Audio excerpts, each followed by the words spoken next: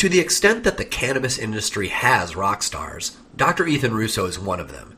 His groundbreaking research on cannabis terpenes, the entourage effect, endocannabinoid deficiency, and phytocannabinoids in general are all essential reading for anyone looking to really understand the interaction between the cannabis plant and humans. I remember the first time I invited Dr. Russo to speak here on Vashon Island. We had 75 chairs set up like we normally would for a Vashon Island Marijuana Entrepreneurs Alliance meeting, and those chairs filled up really quickly. Then we used the rest of the chairs that were in the closet. And when we were out of chairs, folks sat on pillows and jackets on the floor in front of the chairs, and finally it was standing room only in the back. That night, it was like an old-school teach-in. Everybody was excited to have an opportunity to hear Dr. Russo speak in person and have their questions answered. See, for years, it has been nearly impossible for regular people to hear Dr. Russo speak because he worked at GW Pharmaceuticals and pretty much only spoke at high-priced exclusive pharmaceutical conventions. I remember very clearly the day I received an email from Ethan saying that he was no longer at GW and he was now free to accept my speaking invitation for a simple log cabin Grange Hall on Vashon Island.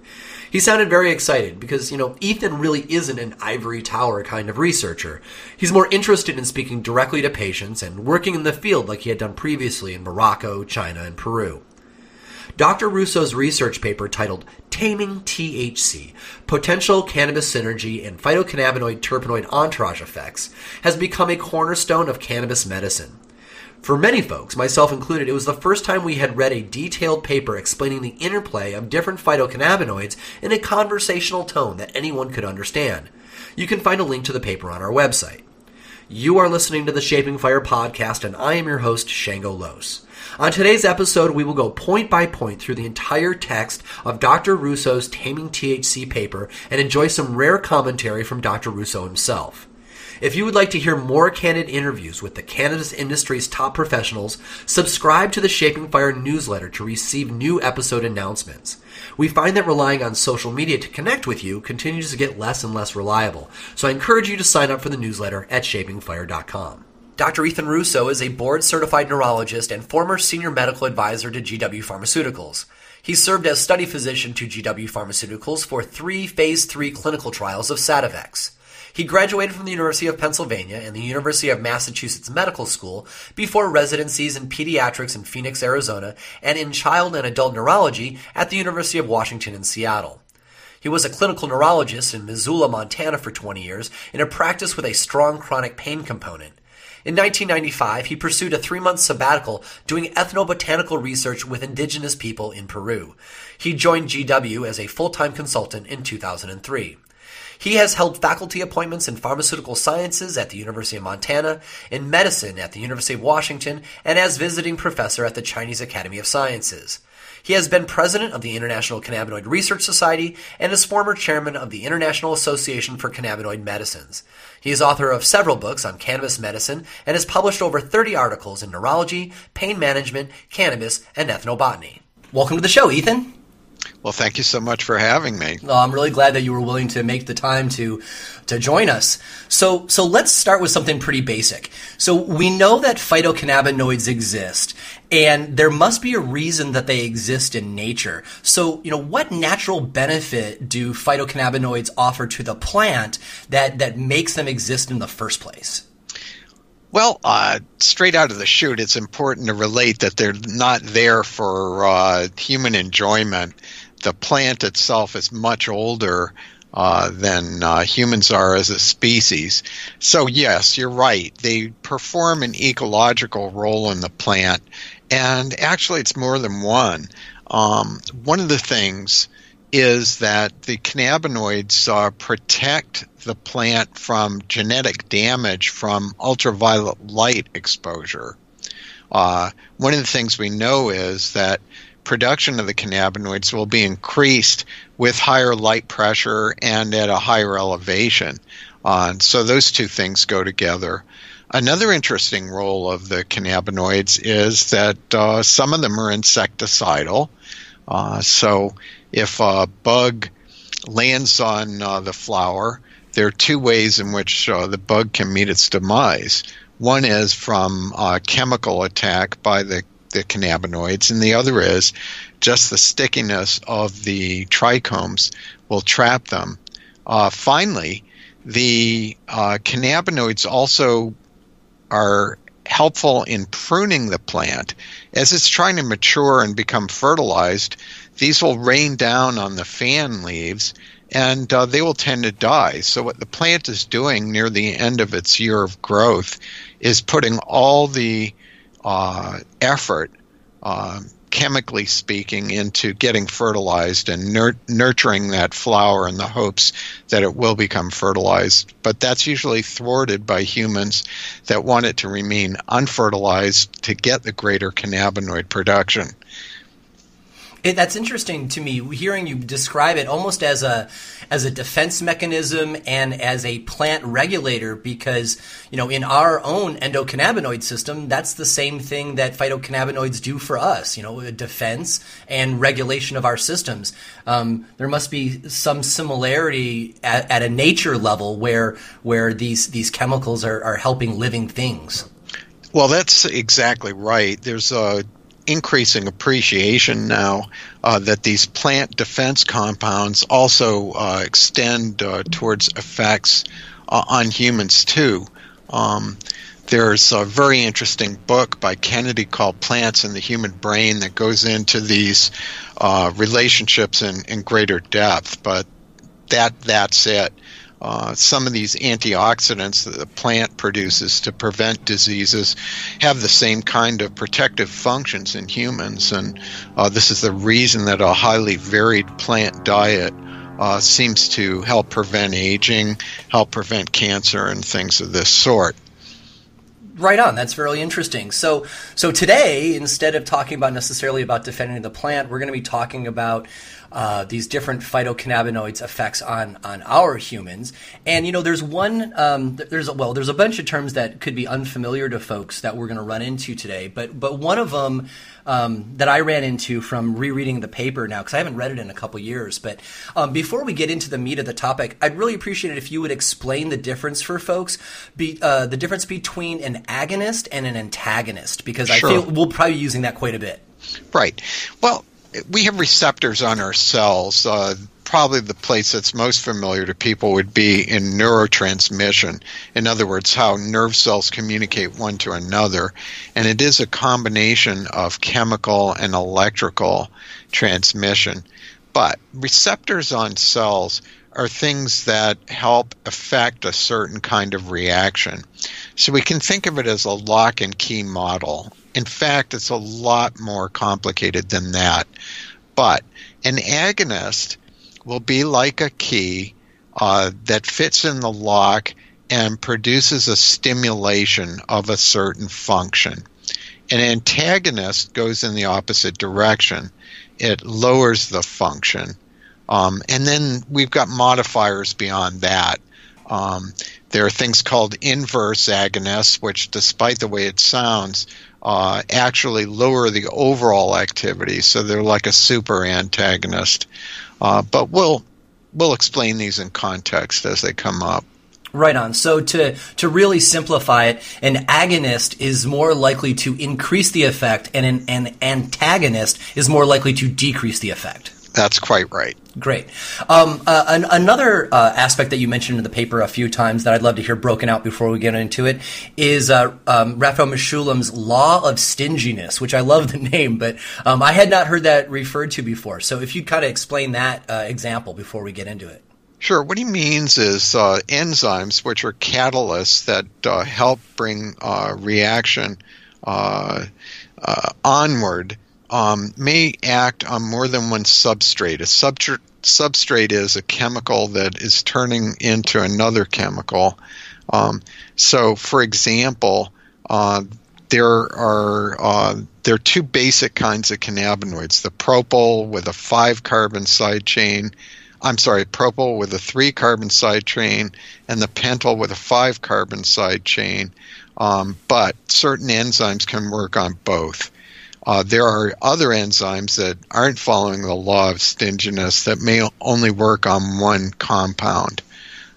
So, right on. So we're going to jump into the first wave of cannabinoids, and as I was telling folks in the introduction, we're kind of going to go through them as a list, the way that you do in the paper, in a couple of groups. The first one being the THC, CBD, and the ones that we're more familiar with, and then we'll move on to the terpenes, and then we'll talk about their applications. So I know that we could do an entire show just on THC, but it is the first cannabinoid that you go ahead and explain. So let's start there with the big elephant in the room. So if you would, kind of review THC and how it relates to phytocannabinoid activity.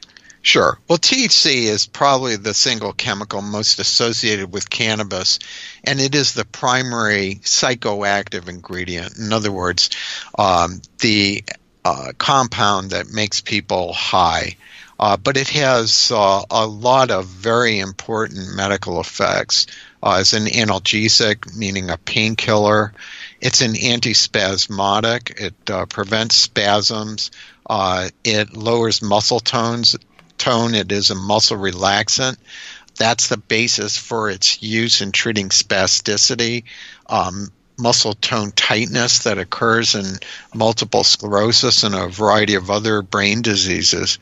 And that benefit has made Sativex, which does contain THC, an approved drug in 27 countries, just not here in the U.S.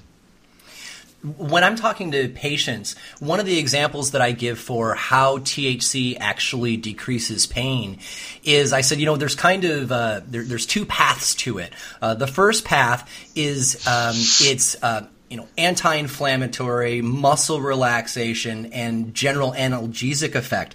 But then also what I've gotten to started calling cascading forgetfulness, right? Because we talk with cannabis folks, and you get a little high, and then you forget where you put your keys, and you go on doing other things, and that kind of idea of short-term forgetting often has patients forget that they're in pain. It's also, I think, why it works so well with PTSD folks, because you just get distracted by life and you get involved and you forget that you're in pain. So I like to think about it having these two different paths. Do you think that's a fair way to describe it?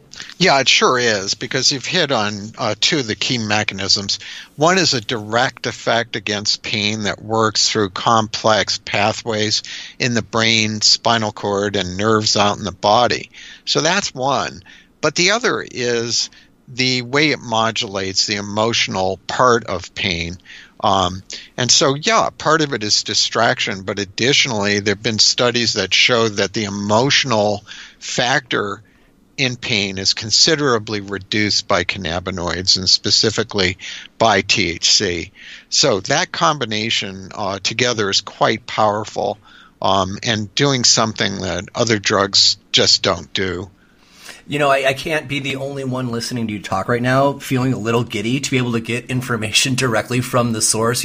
So many of us who are trying to learn about cannabis, we're getting our information from secondary sources, right? And secondary sources are not really as good as hearing it right from you. So anyway, it's a real joy to actually hear it in your own words. So one more thing on THC before we move on. I'd love for you to review a little bit.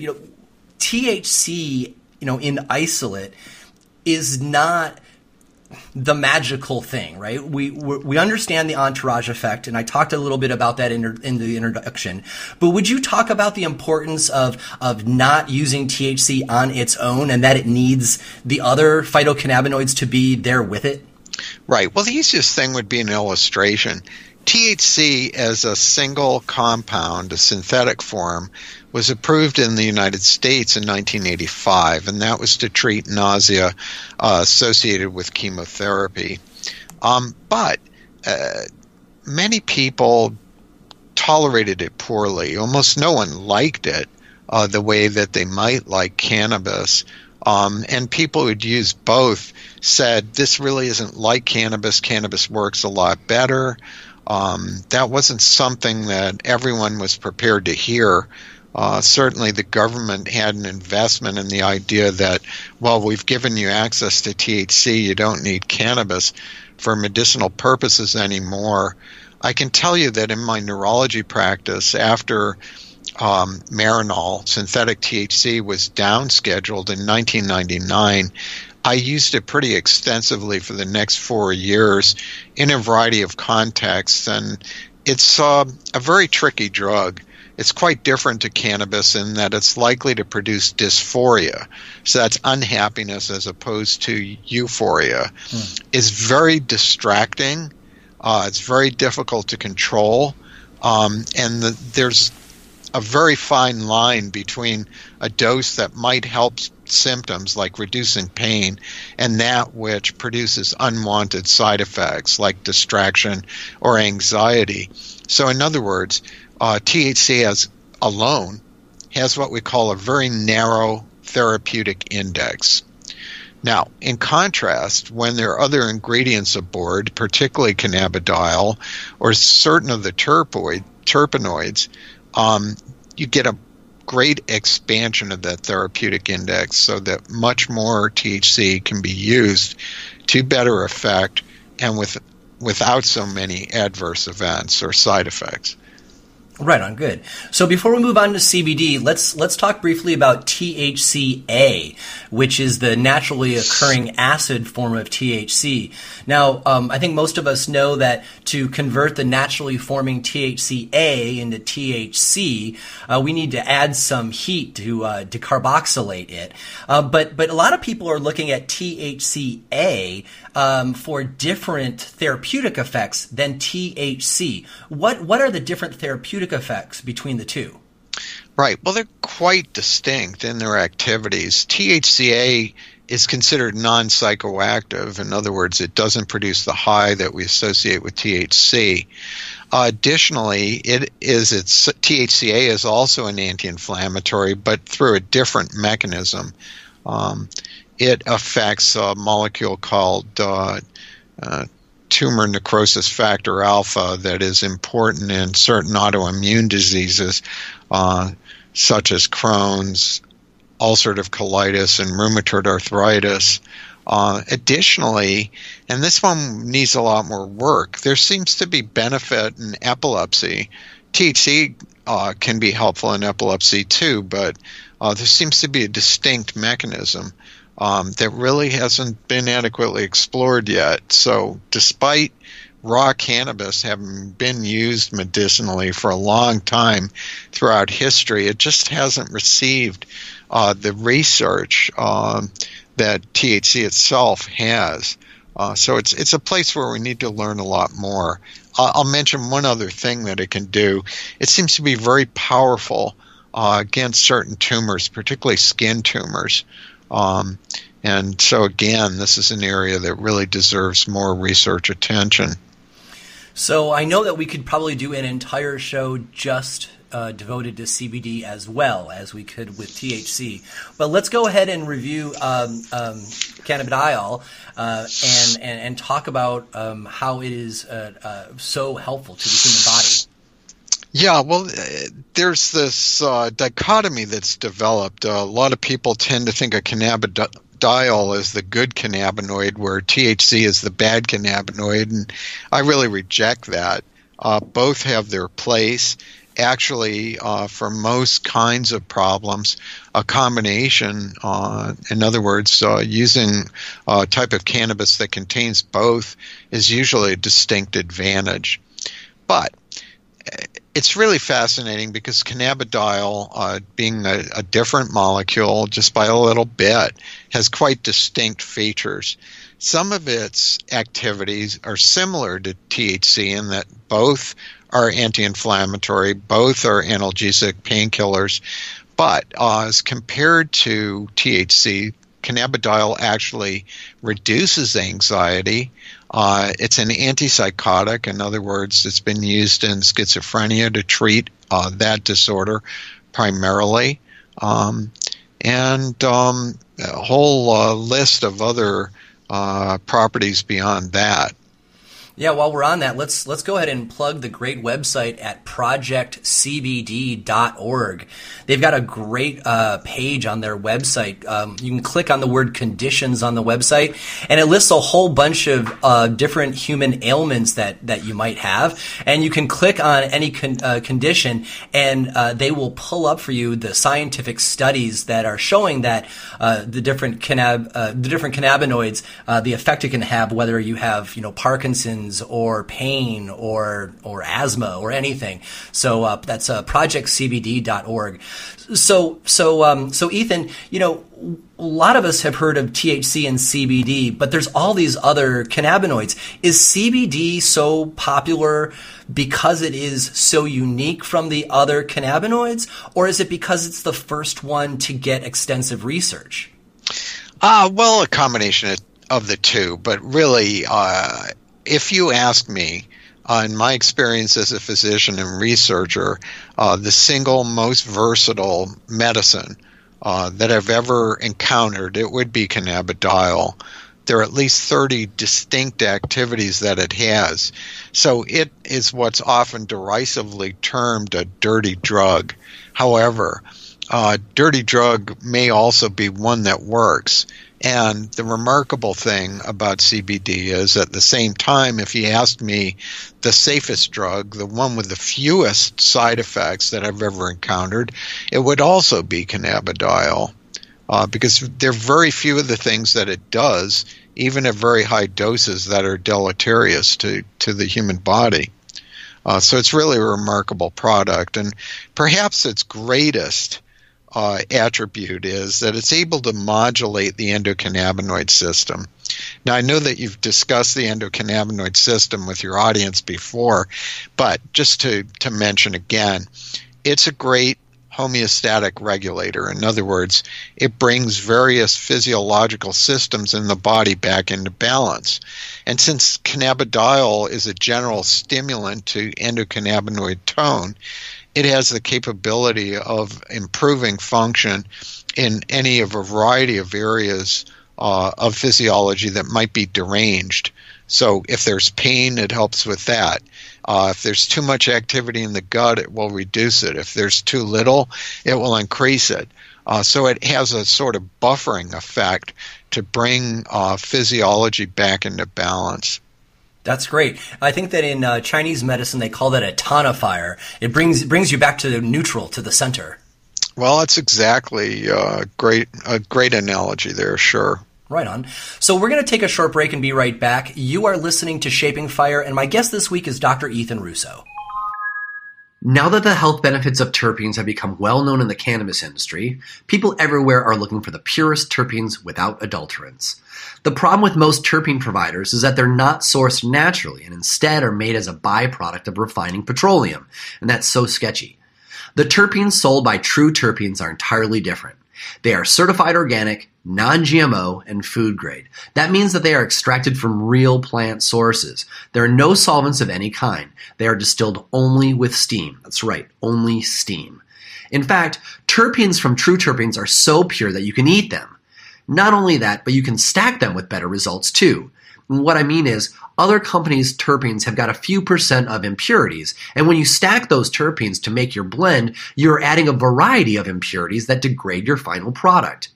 True Terpenes also have strain-specific terpenes for a wide range of cannabis strains like Durban Poison, Sunset Sherbet, and Granddaddy Purple. True Terpenes has robust and supportive customer service, so your questions will get answered fast and efficiently. If you shop for terps before, you know how rare that is. So whether you want to cup your hands to smell some beta-caryophyllene to calm down after getting too high, or if you want to dab some pinene so your lungs feel fabulous and your mind feels liberated, True Terpenes will provide you with a truly natural experience. If you are a cannabis product developer, these are the terps you want to add to your oil or edible or capsule or whatever. True Terpenes are simply the best your money can buy. Don't try and make a premium product with substandard terps. Choose True Terpenes for a top-shelf experience. Go to shapingfire.com/True Terpenes to find out more, or click on the link in this week's newsletter. Welcome back. You are listening to Shaping Fire, and I am your host, Shango Los. My guest this week is world-renowned cannabis researcher and neurologist, Dr. Ethan Russo. So before the break, we hit the two biggies, THC and CBD. And so we're going to continue down the list of the other phytocannabinoids that are mentioned in your famous Taming THC paper. And we're going to start with one of the very rarely talked about ones, CBC. What can you tell us about CBC? Well, this is one that needs a lot more work and a lot more attention. Part of the problem is that cannabichromene is formed by a recessive gene, in contrast to THC and CBD, where the pathways are from dominant genes. So it's a bit of a rarer bird in most commercially available forms of cannabis. Additionally, it has a feature of being a little more prominent in immature plants. So if people wait until maturity, there's going to be less CBC. But one of my colleagues from GW Pharmaceuticals, David Potter, used young plants to make what he called an enriched trichome product, which is another way of saying hash. He made this with young plants that did show a predilection towards making more cannabichromene, CBC, and was able to get a good concentration that way. Unfortunately, it's never been used in a clinical trial yet, despite having great promise on its own. When you say it appears most in young plants, you're meaning young plants that are early in the bloom, right? So that they're forming trichomes as part of the blooming cycle? Or do you mean young as in they're still in veg? Well, it'd be during the flowering phase. As with the other cannabinoids, greatest production is going to be in the capitate glandular trichomes that appear in the unfertilized female flowers. It would just be earlier in the flowering cycle, as you mentioned. Right on. I just wanted to make a difference between that and something like canephlavin, right, which is actually in a young plant, but also early in the veg stage, if I understand it correctly. Sure, even in the sprouts. Right on. Fantastic. So sounds like we definitely need more research into CBC, and since it's a less common one, aggressive breeders could start focusing on hybridizing for more CBC. Sure, there'd be an advantage because as CBD is an endocannabinoid modulator, so too is CBC. CBC is also anti-inflammatory. It's very active against a variety of cancer cell lines, so it shows a lot of promise. Great. So I've heard of CBG a little more often, and there are many labs that are able to start testing for it. Why do we care about CBG? Well, it's sort of the parent molecule to the other phytocannabinoids, so that alone makes it important. Normally in the plant, it doesn't stop there. It goes onward to either THC, CBD, or CBC, or the propyl cannabinoids. But again, there have been plants bred in England that quit at CBG. They don't have the enzymatic equipment due to a mutation to go beyond it. And so in those plants, 100% of the cannabinoids would be as cannabigerol. So cannabigerol, again, is one I'm excited about for the future because, again, this hasn't been used in human clinical trials, but it has very interesting properties. It seems to be a very strong anti-anxiety agent without being sedating. Most of the drugs that are used that way in humans, like the benzodiazepines, Valium, etc., are not only sedating but addictive, and this is quite different to what we see with CBG. There's no indication that it would be addictive at all. Additionally, it has some muscle relaxant properties.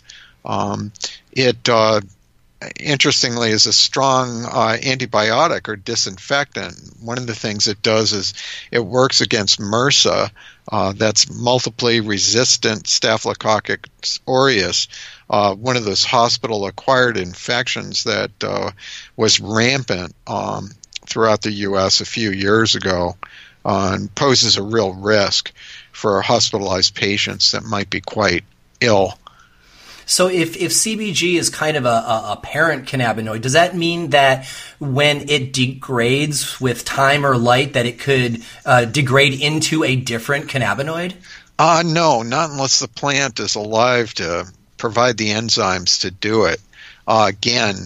Usually in the plant machinery of cannabinoid production, it just doesn't stop there. It goes on through to the next item. And so usually CBG doesn't accumulate in great amounts in a given plant. Right on. Earlier in 2016, THCV was all through the media because people started talking about its appetite suppression attributes, and supposedly some of the forms of Blue Dream are heavy in it, and people love the idea that you could use cannabis but also not get the munchies. How effective is THCV to actually suppress the appetite? Does it do it a little bit, or does it really not give you the munchies? Well, in pure form, which would not be accessible to people, it's quite prominent in its appetite suppression effects without a speedy effect that one would get, say, from an amphetamine. So this is quite distinct. The trouble is, in cannabis that's available in commerce in North America, usually the amount of tetrahydrocannabivarin or THCV is quite low. But again, in England, there is a plant where over 90% of the cannabinoids are expressed as THCV. So that one has been used in humans, and it has the added benefit of being a pretty good anticonvulsant, drug for seizures. It's beyond the appetite suppressant part. It seems to be helpful in the metabolic syndrome. So this would be the problems that people get into if they're diabetic or pre-diabetic. So, what you just said there was pretty heavy duty. The fact that the commercially available cannabis strains that have THCV don't really have enough in it to truly suppress the appetite. So taking that to the extreme end and talking about the example that you gave from the UK where it's 90%, is, if you ingested that strain, would it actually suppress the appetite, or does it just make a really good target for extraction to extract THCV out of it to then apply that to the patient? No, that particular plant, when it's extracted, even with a little bit of THC in it, does have the benefits that I mentioned.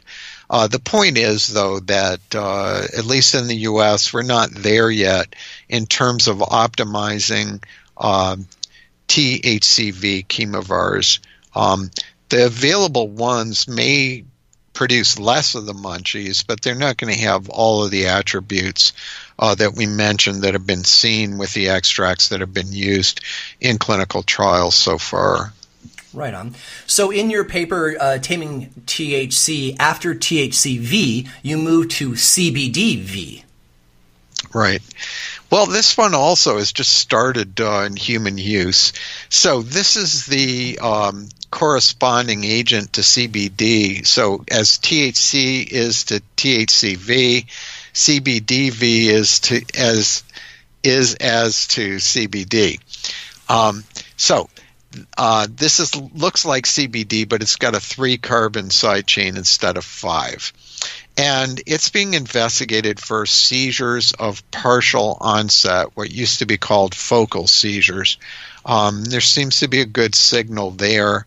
I really couldn't say a lot more about how it affects people yet, except that it appears to be non-intoxicating and appears to be quite safe in the experiments that have been done so far.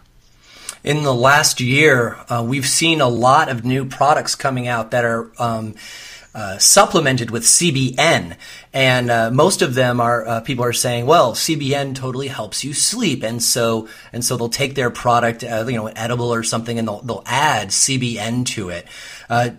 Do you think that CBN will have that kind of effect when supplemented into edibles?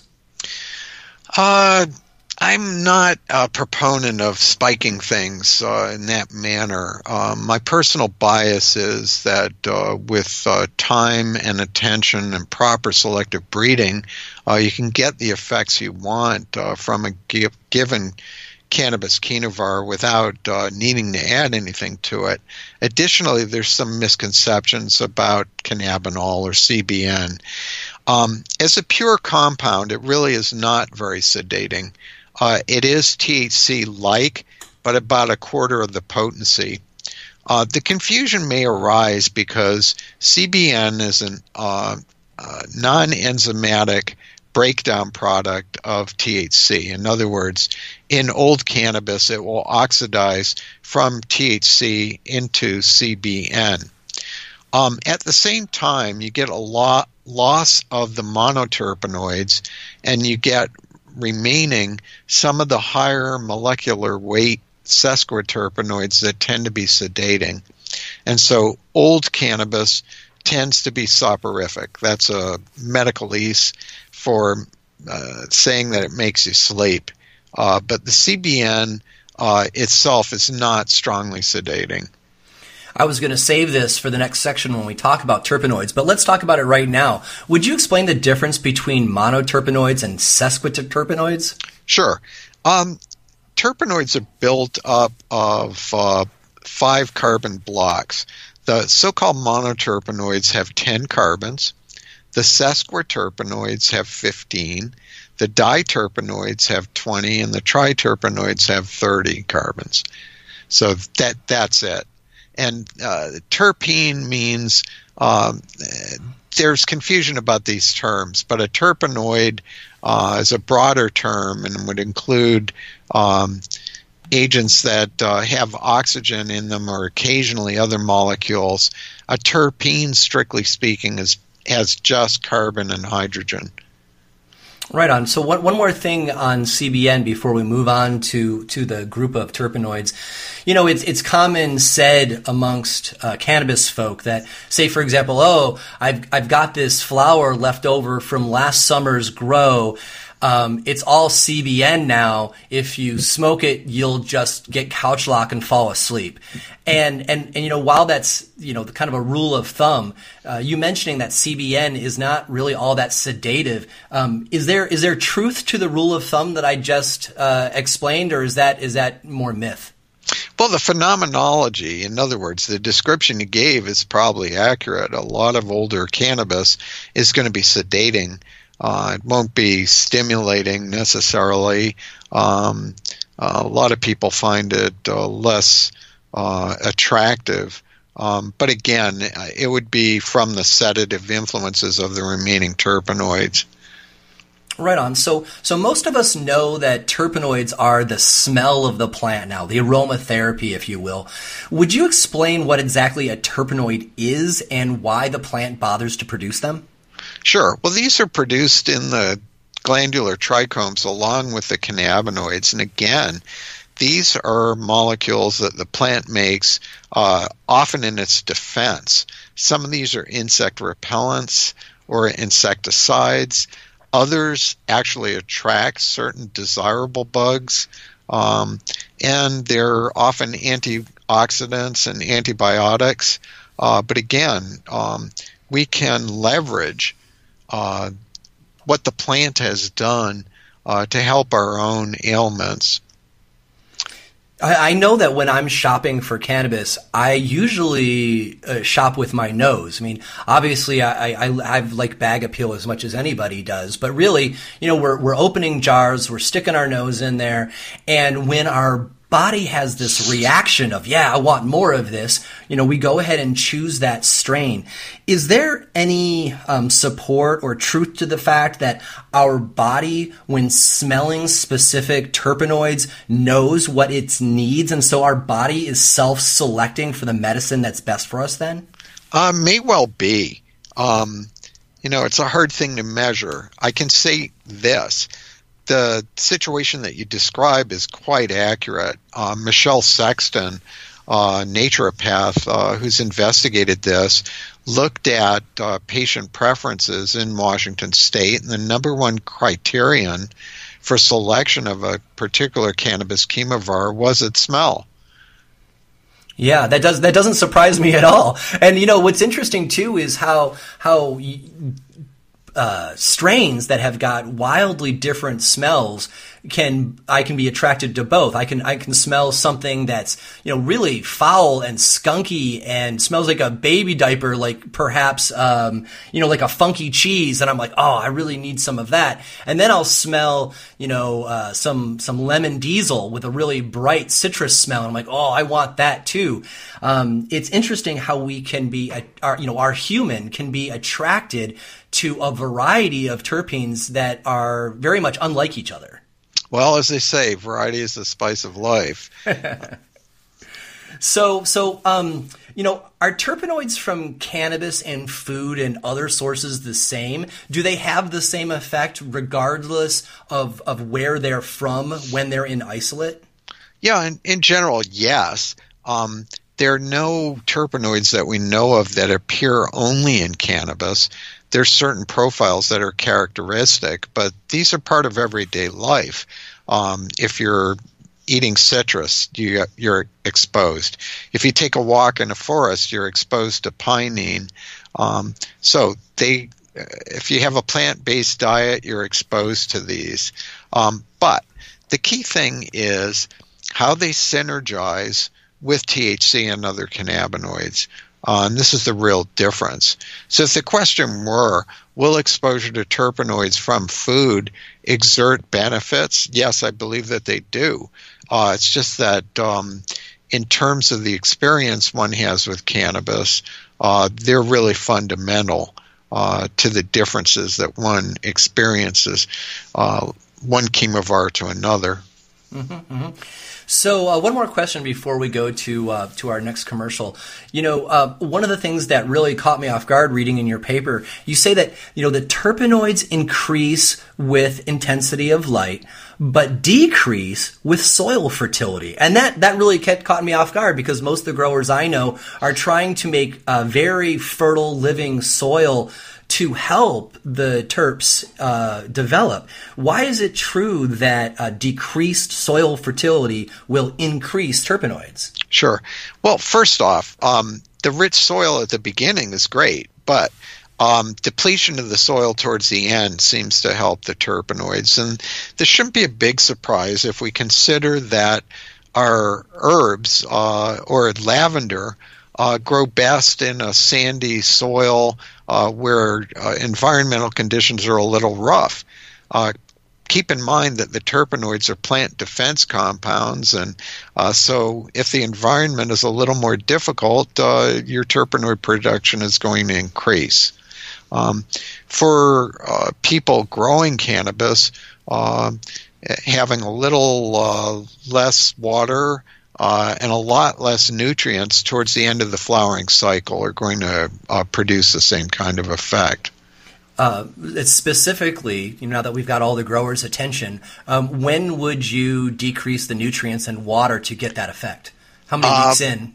Oh, I can't tell you that exactly. I'm sure there are people who know, but I'm not sure off the top. Right on, that's fair enough. So we're going to take another short break and be right back. You are listening to Shaping Fire, and my guest this week is Dr. Ethan Russo.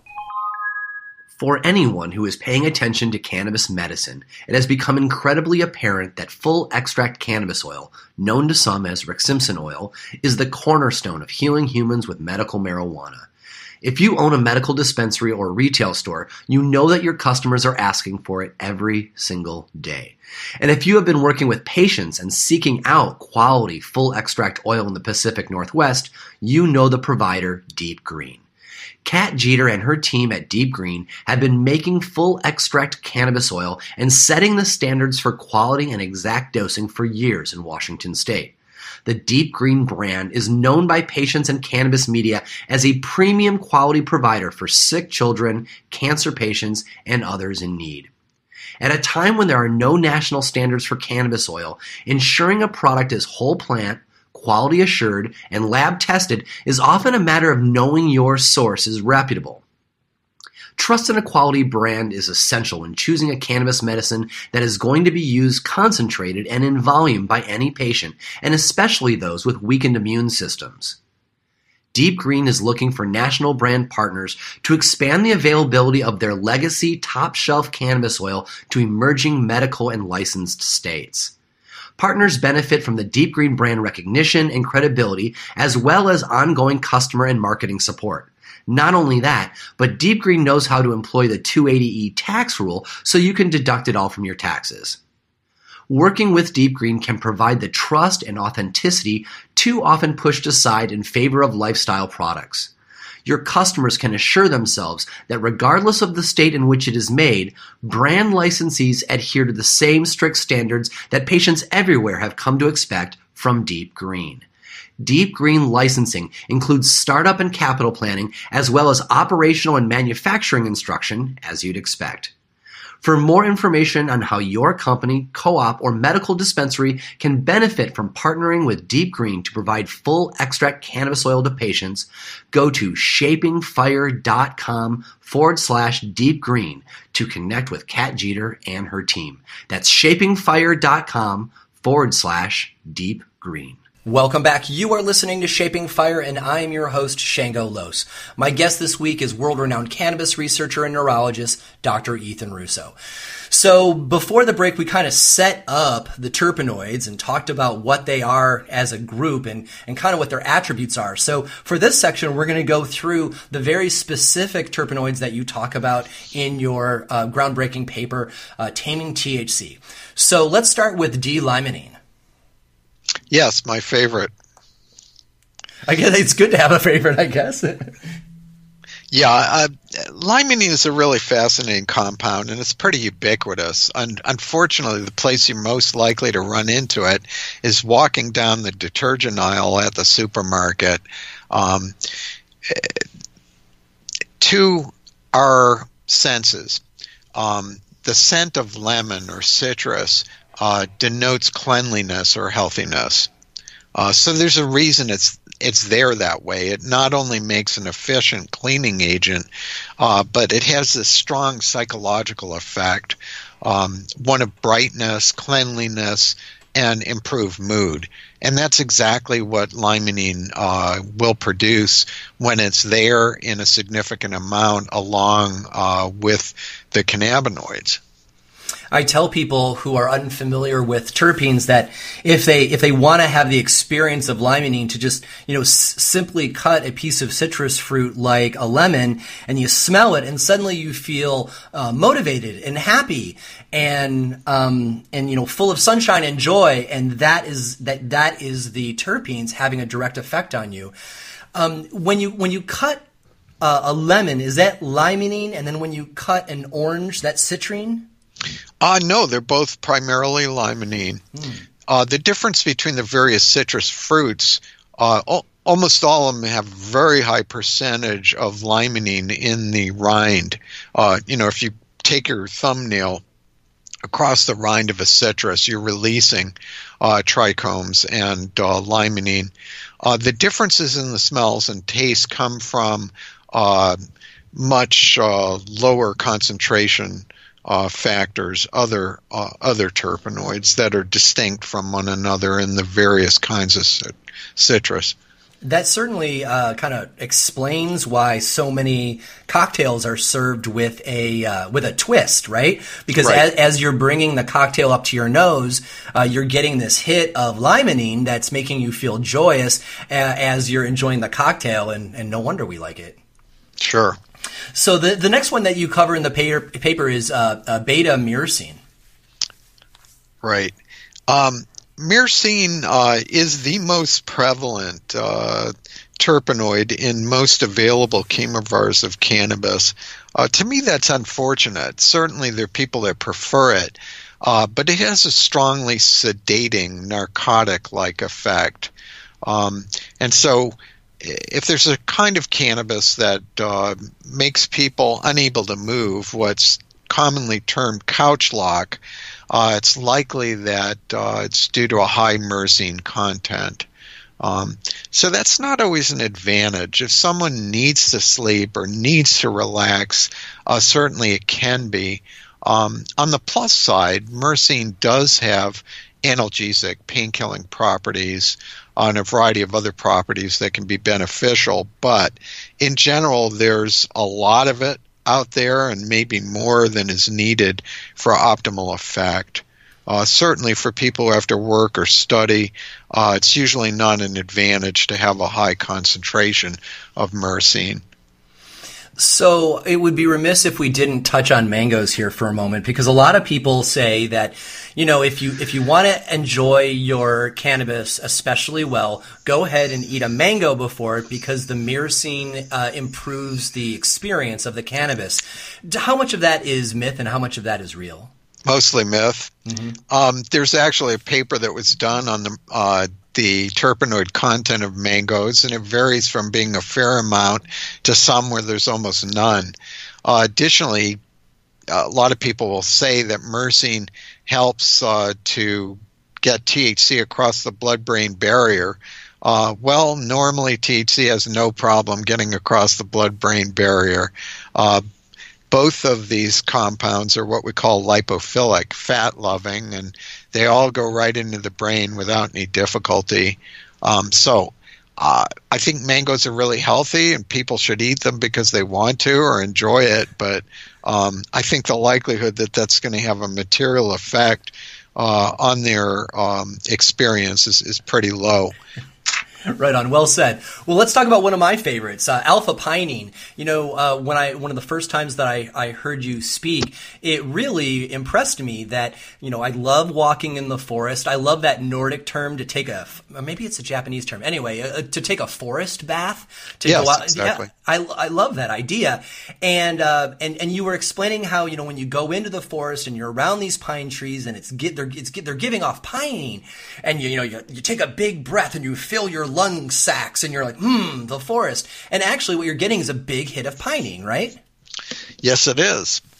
Yeah, so Shinrin Yoku, or forest bathing, is just the act of walking in a forest in Japan.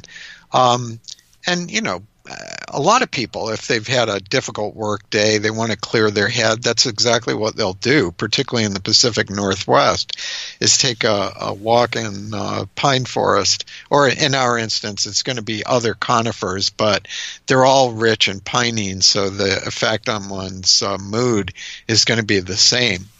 But it goes further than that. Unfortunately, pinene is less common in modern chemovars of cannabis. It's sort of been shoved aside by myrcene, if you will. But in chemovars that have it, the end result is an experience that's much clearer without the confusion and the short-term memory that people often equate with THC. Clearly, THC does produce impairment of short-term memory, but pinene is what's called a cholinesterase inhibitor. It inhibits the breakdown of acetylcholine, which is the main memory molecule in the brain. So it reverses this effect that THC has, and particularly for a patient who needs cannabis, having pinene in the chemovar that they're using is much more likely, if they use it, it'd be much more likely that they'll be able to work or study without the impairment that can come in if there's too much THC or if there's too much sedation from myrcene, for example. I see. So something with a lot of pinene would be really good for daytime because you can be more productive and a little more focused and have more likelihood to stay on task. Right. And again, I'd emphasize that a lot of this is subject to people's preferences. There's some people that love the myrcene couch lock effect, and others really dislike it. So taste comes into this in a big way. Yeah, I'm actually one of those people that loves myrcene. I can enjoy the most couch lockiest strains and still have a good time of it because I tend to run really hot and fast anyway. I generally stay away from sativas just because they tend to overamp me. And that's one of the important parts of individualized medicine, right? Where not one size does not fit all. And when people are originally getting into cannabis, they should take some time to sample a wide variety of strains so that they can taste a lot of these different terpenoids and find out the one that their human enjoys the most. Sure. And again, I'd extend that to therapeutic applications, the one that's going to give them the best benefits on their symptoms and produce the fewest side effects. Am I correct that linalool, the next terpenoid we're going to talk about, is pretty heavy in lavender and is one of the aspects that makes us feel so calm when we smell it or use a lavender eye pillow? Yeah, that's exactly right. A pretty remarkable compound. In addition to having those anti-anxiety effects, can aid sleep. It's a very strong local anesthetic.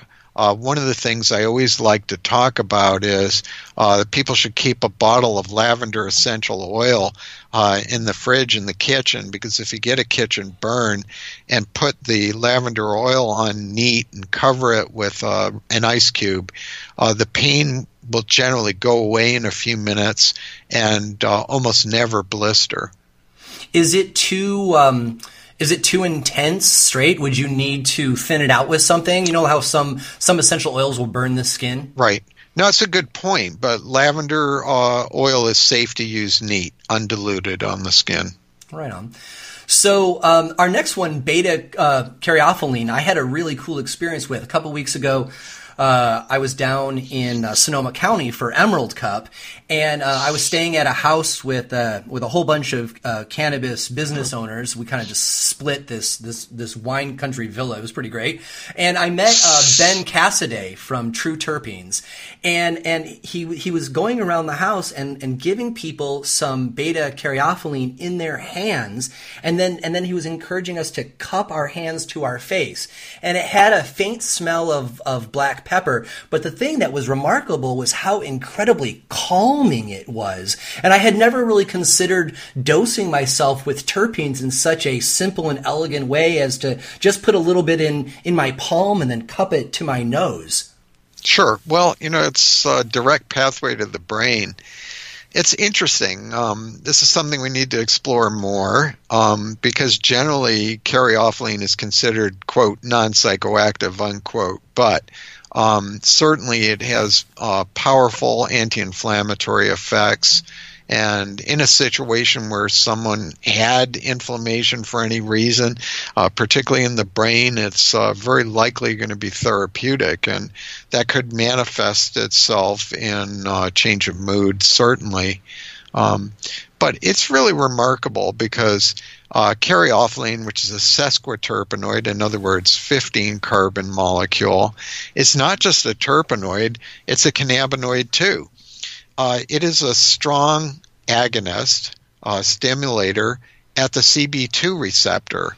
That is the cannabinoid receptor that's non-psychoactive and is important out in the body and potentially in the brain for pain and inflammation. So this is a fascinating agent, and it's common in our diets. You mentioned black pepper. That's the most accessible source, but there are other good examples like copaiba balsam, which has been used in South America to treat inflammation, sprains, and skin conditions for generations by indigenous people long before we knew anything about the chemicals in it, which is primarily caryophyllene. I kind of think that we need an expanded vocabulary because that idea of being psychoactive or not, a lot of people are talking about THC being psychoactive and CBD being non-psychoactive and then beta caryophyllene not being psychoactive. But I know that when I smelled it in my palms, it clearly had a calming effect, which tells me that it is active psychologically, right? And so for me, it was psychoactive, but it did not have that getting high or stoning effect that THC does. It feels to me like over time we need to develop and widen our vocabulary for these experiences. I'd endorse that approach. Do you know anybody who's, is there a paper written about that or anything that you'd recommend that I and others read about that delineation, or has that work not really taken place yet? Probably more the latter. There are some extensive reviews on caryophyllene, really looking at the effects that it has on the brain or on mood have just begun. Unfortunately, a lot of the real emphasis isn't on caryophyllene, but trying to make synthetic drugs that would be like it, that might be more marketable from an intellectual property standpoint. I think that such effort is misguided when we have a readily available natural agent that's not only effective but quite safe. There's this great term that we got from Dr. Dominic Korova of CASP when he was on this show a couple months ago. He talks about whole plant politics. People like myself in this show, and from what I understand, you as well, we believe in the whole plant. So let's use the plant, let's emphasize the entourage effect, and let's not focus as much our research on finding synthetic replacements. Let's work on the plant, even though it may be not possible to patent it and as intellectual property. Well, sure. No, I do believe in that approach. Until about the last 70 years, medicine was synonymous with plants, and it's still that way for many people in the third world and indigenous peoples around the world. So the next terpenoid I actually have never heard pronounced. So I'm going to butcher it, and then you can fix it for me. Is it nerolidol? Nerolidol, yes. Nerolidol. Please, I have never learned anything about that. It's probably not that common in most North American cannabis chemovars. It is a minor component of citrus. It has some interesting antifungal effects. It penetrates the skin really well and can tend to drag other things in along with it. But it's probably not one that a lot of people are going to encounter in North America, at least in cannabis. Is the reason for that because it's not popular in the commercial cannabis world, or is it because those cultivars are from really exotic foreign countries that we just don't have the genetics here? I mean, what's the reason we don't come across it? I'm not sure. If we knew more about the ecological role that it had, I could probably give a better answer. So you've stumped me on that one. All right. So let's move on to caryophyllene oxide. Right. Well, as you can tell from the name, this just has an extra oxygen on it as compared to caryophyllene. Again, very powerful antifungal. This could be the solution to nail fungus.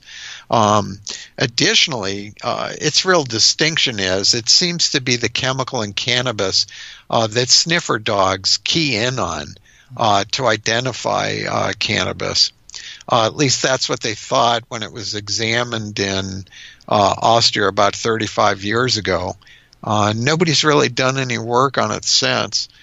So there's a research project for somebody who'd like to look into that. Yeah, this is actually kind of a laundry list of up-and-coming research scientists about all the cool areas of cannabis that are still just like waiting for people to dive into. The article is almost 6 years old now, and I've made a bunch of suggestions, and a lot of them haven't had follow-up, so here's your chance. So the last one in this section is Phytol. Right. Well, phytol is pretty universal. Any dried herb is going to have some in it because it's basically a breakdown product of chlorophyll. Now, what's interesting about it is it's probably responsible for the calming effect of green tea, even though green tea has caffeine in it. Yeah, I mean that's the main thing there. So if cannabis is purely flower, not a lot of leaf, there won't be much of it, and it is a diterpenoid, the only 20 carbon molecule that's common in herbal cannabis. So before we wrap up this section, I'd like to circle back around to your suggestion that you're not a big fan of spiking cannabis and cannabis products with terpenoids or probably any phytocannabinoid.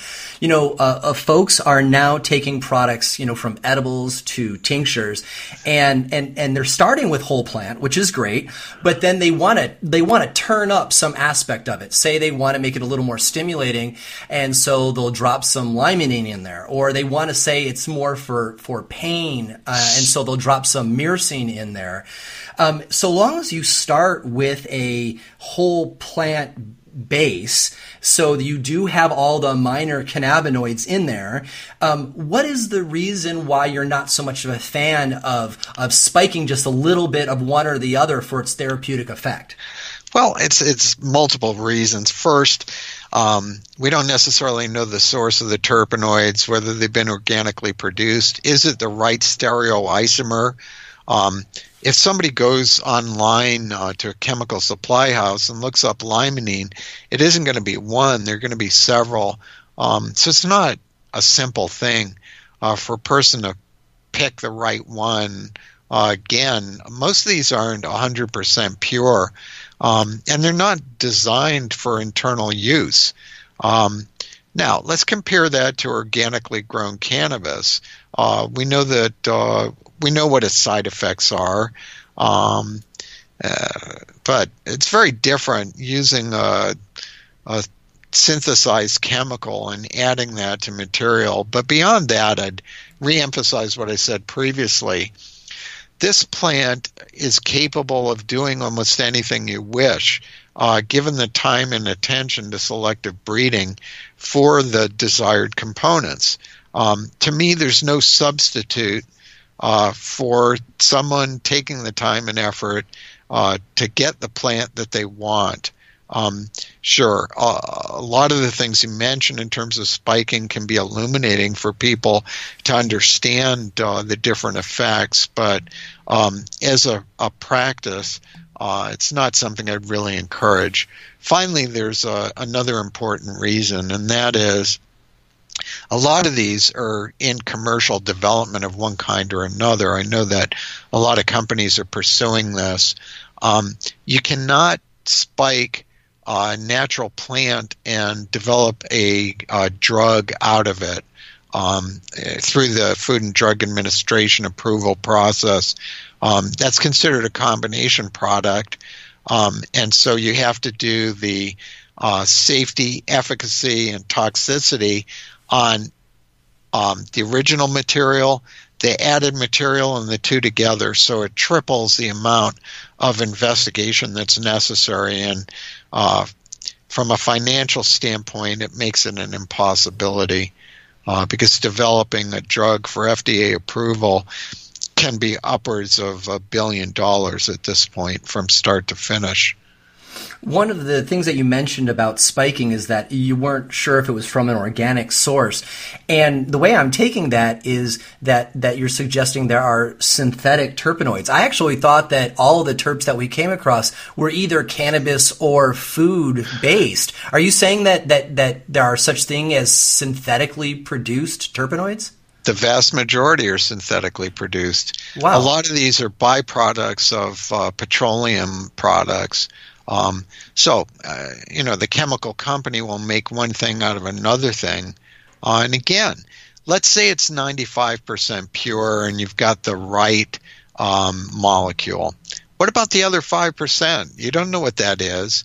It will say right on the bottle that it's not designed to be used as medicine or taken internally or anything else, there's a real potential danger there, and I don't want to exaggerate.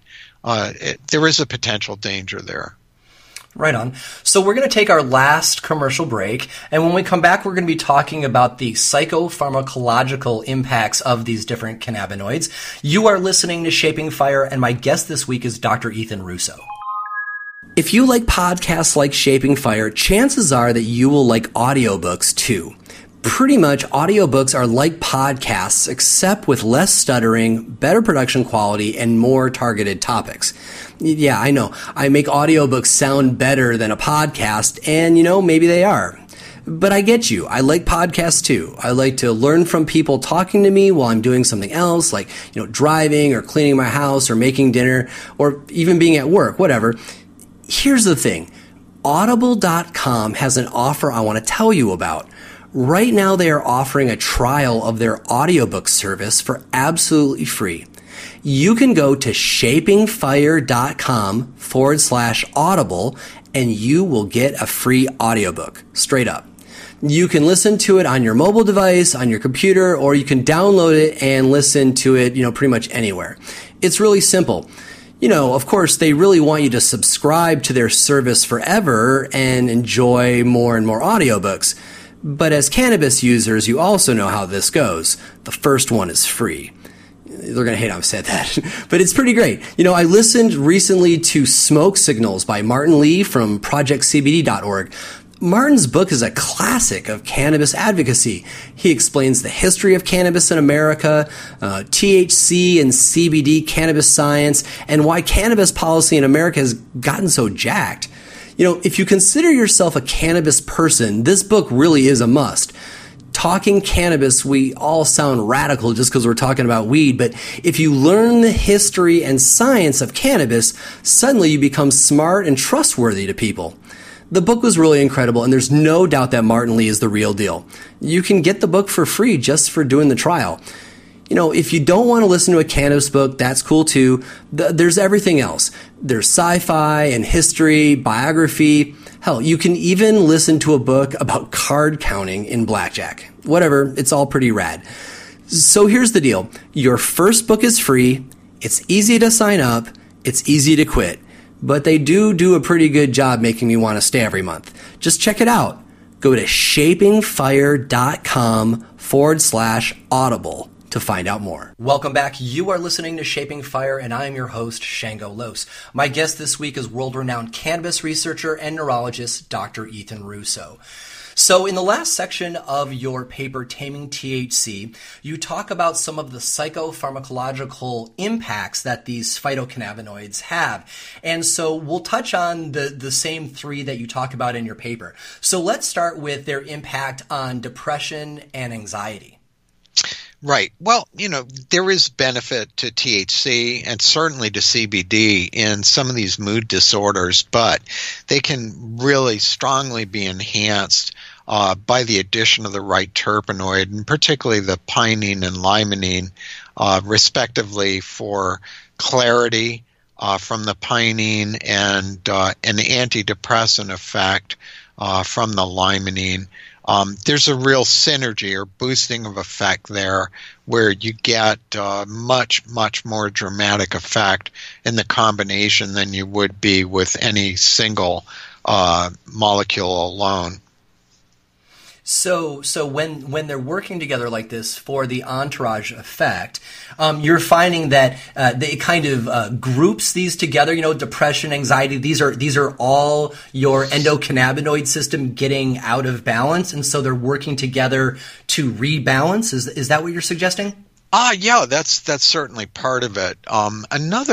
Actually, people have this misconception. I'm afraid it's been spread around also by the medical community that depression is a serotonin deficiency.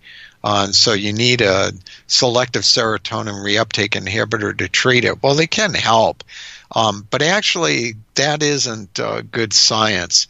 We should think of depression as being a disorder of plasticity of the brain. In other words, you've got a loss of the ability to roll with the proverbial punches. Things aren't working efficiently. You've lost the ability to react to the environment in an optimal fashion.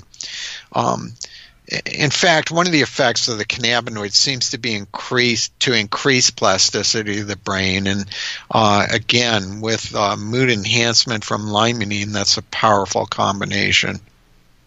So when you say plasticity, is that a part of the removal of plaque that we talk about when using phytocannabinoids to help the brain remove plaque, thus fighting things like Alzheimer's and causing neurogenesis and acting as a neuroprotectant?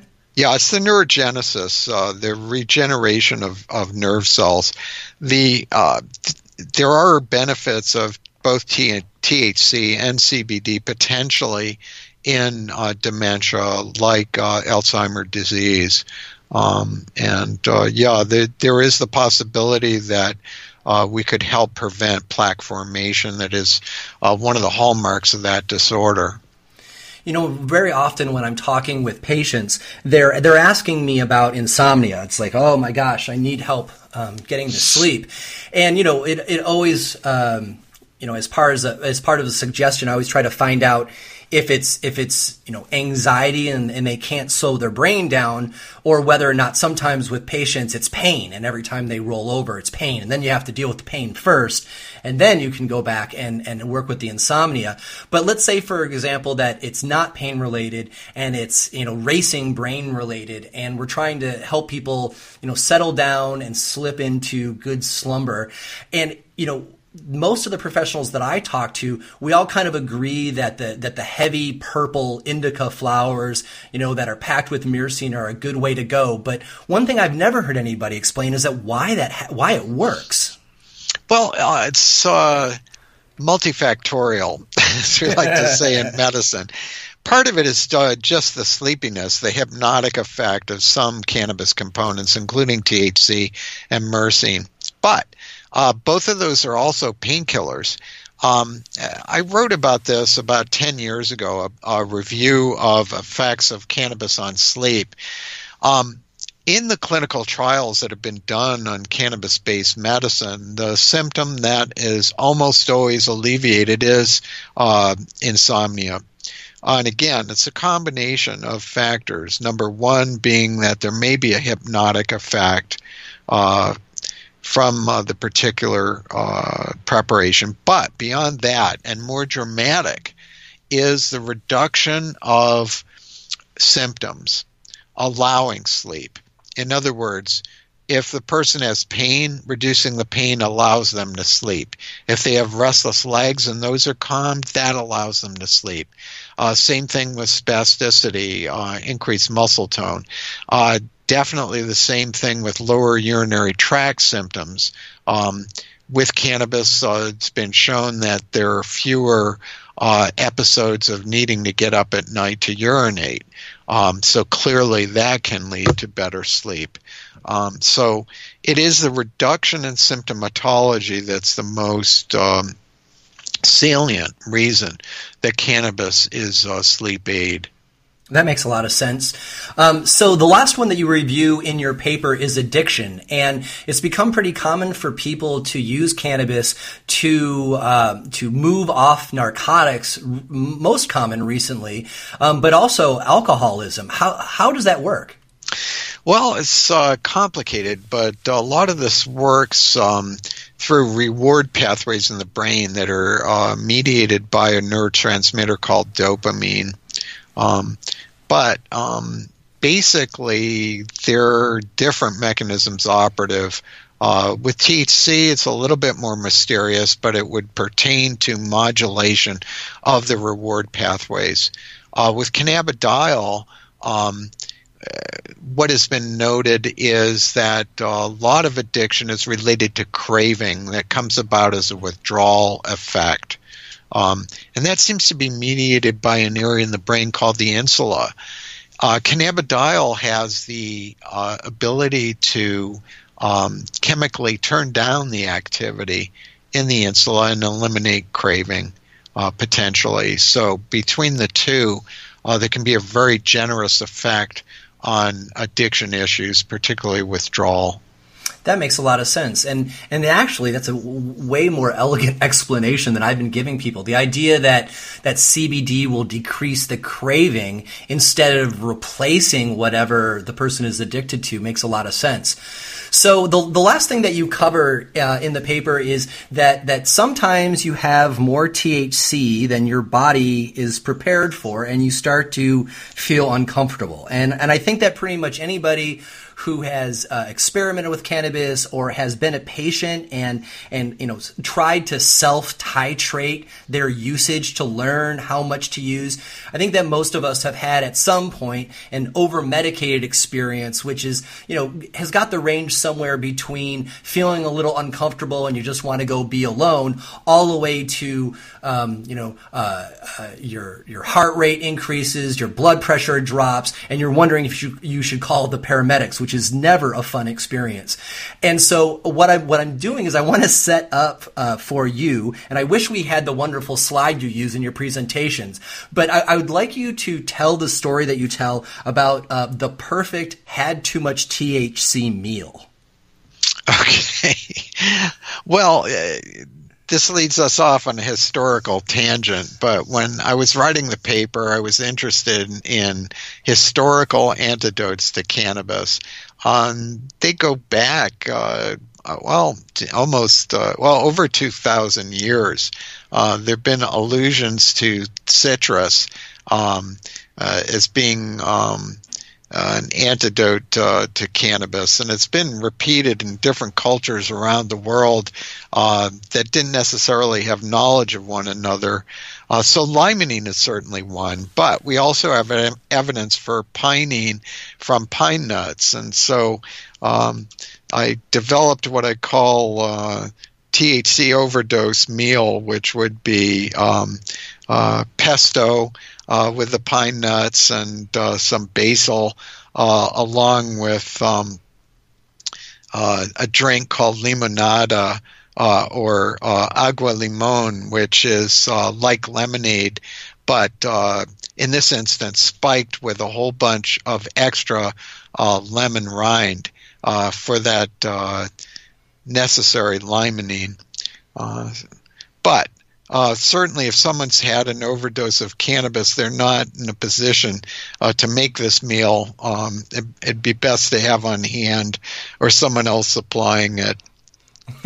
Have somebody there to make you a meal to help you come down.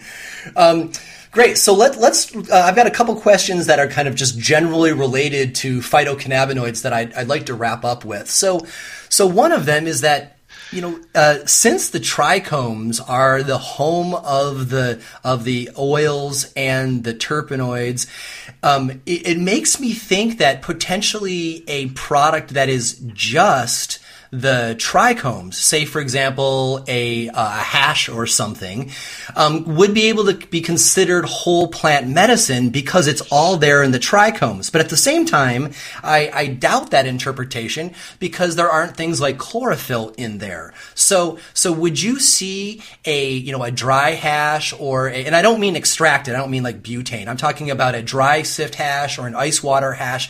Would you consider those to be whole plant medicine? I do. Right. The chlorophyll is an agent on its own, is mainly good as a laxative. Really, in terms of cannabis flowers, the real medicinal part is the glandular trichome, and its purest manifestation would be hashish. Again, what Potter called an enriched trichome preparation. So that is going to have the full complement of the cannabinoids and terpenoids. It might not have some other elements that one would get from other parts of the plants, like canflavin, but again, those can be had on their own. Right on. Thank you. So, there was some discussion and even some experiments in the mid-2000s that questioned the entourage effect.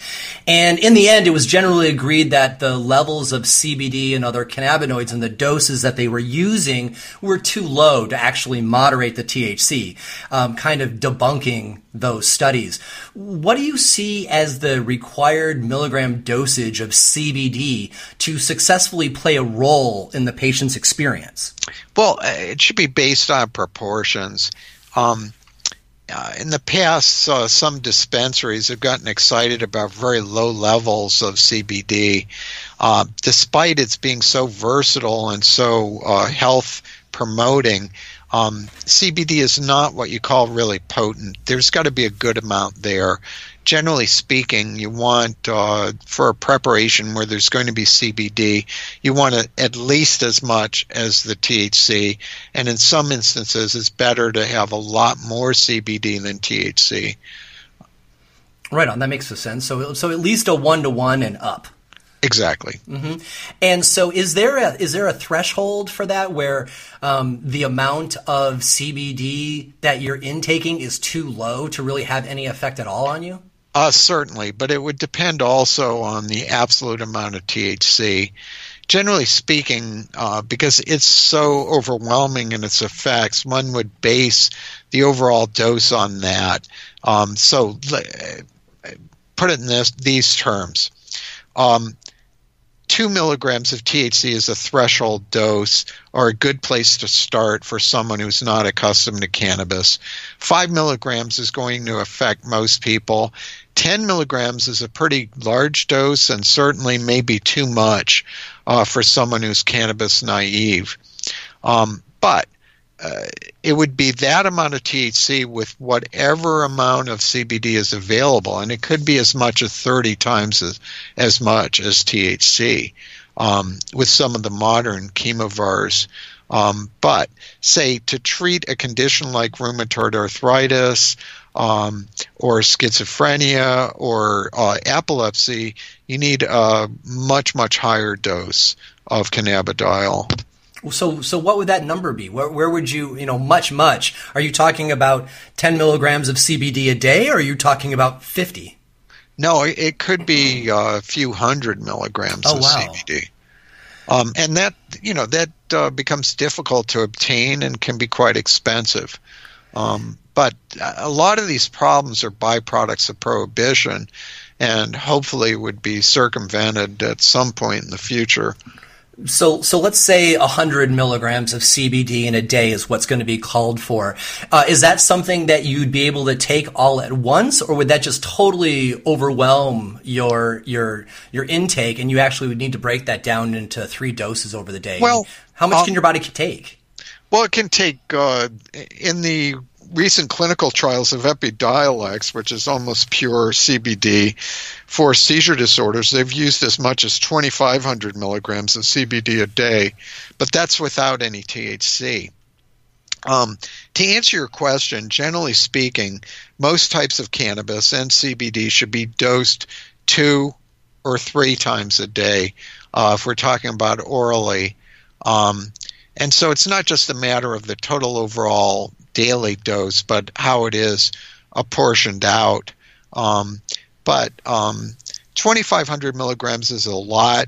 At that high dose, there can be some drug-drug interactions, but at lower doses, those are quite rare with CBD. As a practical measure, though, people are not using pure CBD, and almost invariably there's going to be some amount of THC that becomes the rate-limiting factor in what people can manage to take without having issues. So that brings us to the hot question, right? Because we're talking about how the market is working and being able to afford CBD, because CBD from medical cannabis remains expensive because of prohibition. So I want to set up this question where I'm asking your thoughts on CBD derived from hemp.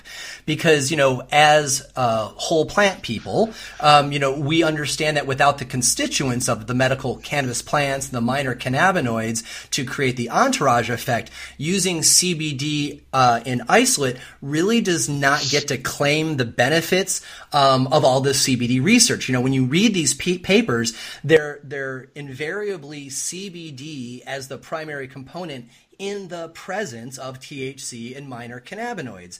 And yet the CBD from hemp market is claiming that they're claiming the advantages of these studies for their CBD in isolate plant from hemp. So what are your thoughts about CBD derived from hemp? Well, I have to be very critical. That's not a good source. And we're not just talking about hemp. We're talking about hemp refuse. In other words, the hemp has been processed for another reason, and they've done a chemical extraction to concentrate the CBD, but at the same time, they're concentrating pesticides or any other contaminants. They're really not using dedicated flower to produce the medicine, and that's the richest source and the purest source. Additionally, because of prohibition, there is not the quality control in the industry that would tell you whether this is a good product or not. So I have to be quite critical. Okay, so I'm going to take that another step and press a little bit more. So I agree how that position suggests, okay, we should not be buying CBD isolate from China because, hemp is a wonderful toxin and heavy metals aggregator, and you don't know what's going to be what you're going to be buying. But there's some companies in Colorado now that are growing environment controlled hemp for extraction for medical products. And they're claiming that the ground is clean and such. So if we set aside the contamination factor for a moment, do you think that it is reasonable at all to, and I know this kind of goes back to the spiking idea, but let's say that you're taking some amount of medical cannabis. So you're getting kind of like this bed of THC, phytocannabinoids, including all the minor ones, but you also, because let's say you're a rheumatoid arthritis patient, you need a whole lot of CBD as part of that mix. Do you think there's any efficacy to have that base from a whole plant medicine, but then spike it with, say, 100 milligrams of CBD from hemp? Again, that's really suboptimal to me. Proper medicine would stand on its own merits, not need spiking from anything else. And the capability is there. The proper chemovars are there. They're not available everywhere at this time. But again, I would hope for a better future on which there are good quality controlled products available that are backed by solid analyses so that consumer and physician alike can know what people are getting. Yeah, from a business point of view, it sounds like CBD from hemp is a short-term product from a transitionary market from prohibition. I mean, the reason why it makes sense for so many businesses to try to sell it is because whole plant medicine is still so expensive because it's being controlled. So Ethan, is it true that you're working on a follow-up to this paper? Yes, absolutely, as we speak. So when can we look forward to that? I'm not sure. It's going to be in a hybrid situation, Advances in Pharmacology. So it comes out initially as a book, but it'll also be available as an article.